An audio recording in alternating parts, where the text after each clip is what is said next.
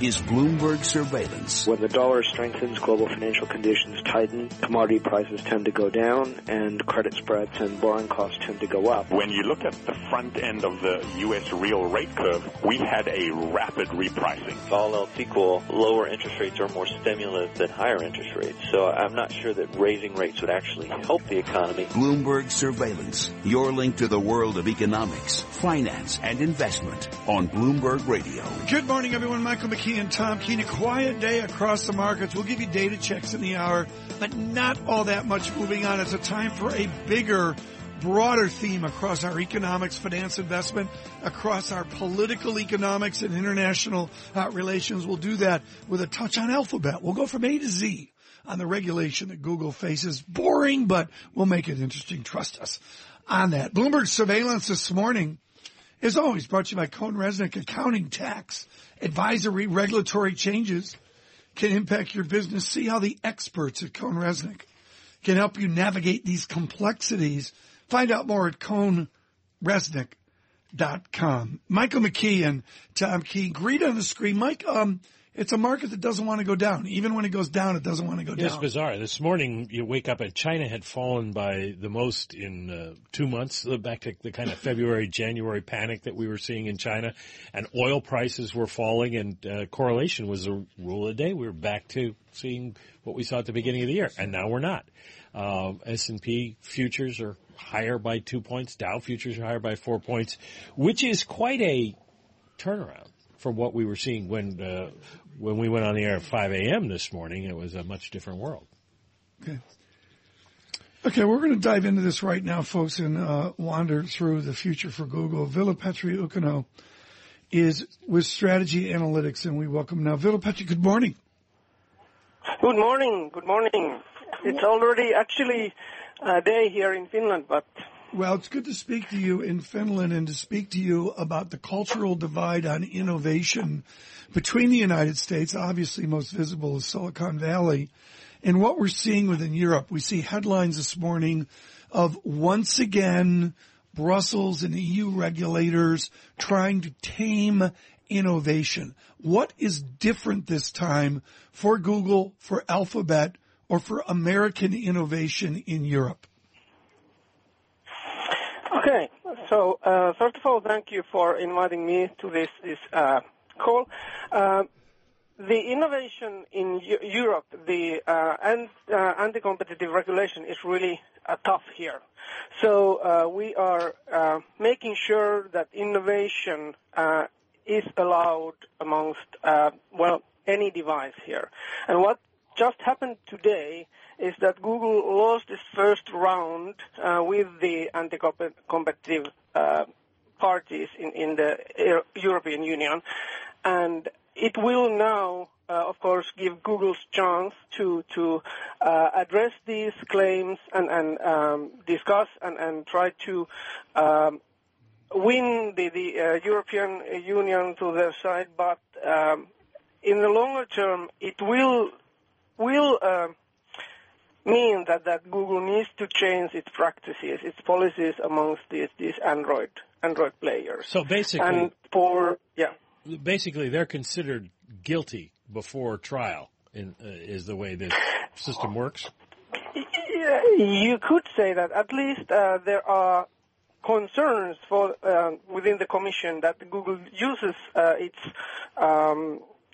vast share of Android devices as means to kind of be anti-competitive for the within the European Union.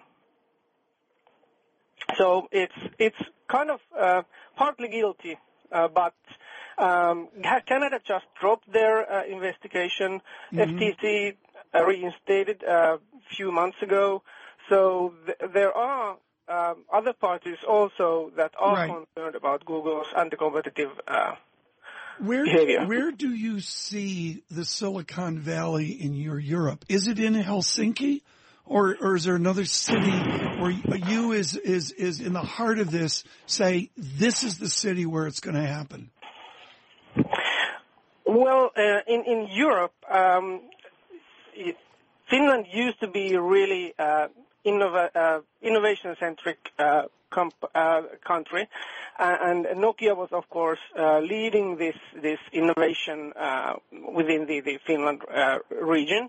And nowadays, after Nokia's departure from the mobile business, there has been a lot of new startups coming to Finland, and in Finland, at least, Oulu is one of those big cities where there's a lot of a big startup community, of course, in the Helsinki area.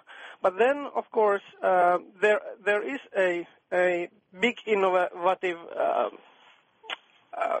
kind of startup communities also coming to the Germany, France, and there. So this is Europe is kind of, it's not kind of condensed like to one place like Silicon Valley. It's all over Europe. Right.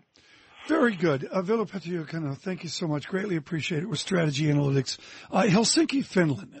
Wonderful to hear from him. Mike, this is a big issue, but it's something, as we saw from Professor Galloway earlier, it's an issue where I would respectfully suggest all Americans just shake their head and say, you know, as you had that brilliant quote earlier, repeat that quote earlier. Well, I feel bad because I can't give you the provenance of it. It certainly didn't originate with me, but it's been said that the United States innovates, China steals, and Europe sues. Yes. When within the simplicity of that statement, folks, I understand that it's open to criticism, is a reality of once again we see these headlines across the Bloomberg.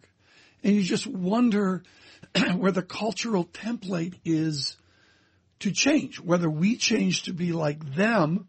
And frankly, Professor Galloway suggesting at some point that could happen, where America's just revolt against the creative destruction, or it goes the other way, they become maybe more a little bit like what we have.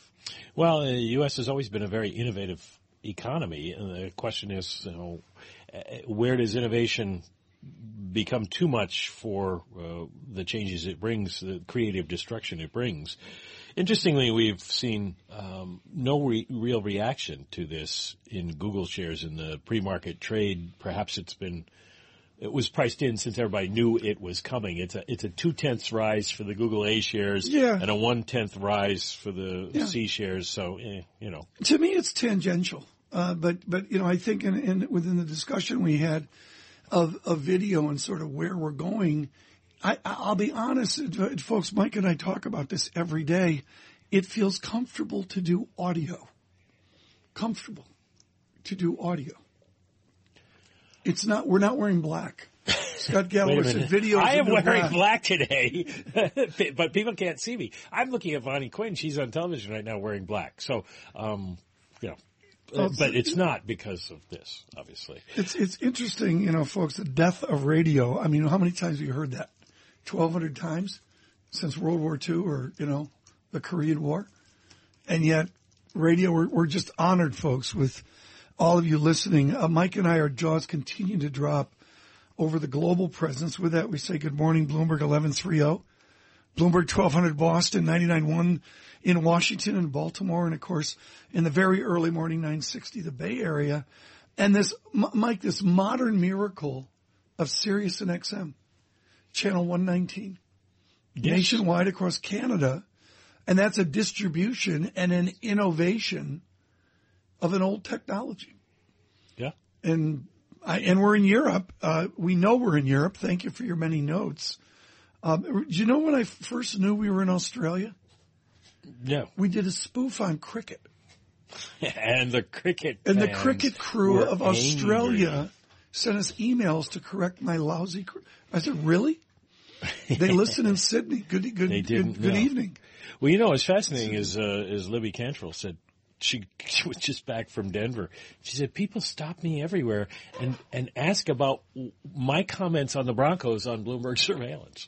So people are using Sirius XM out in Colorado.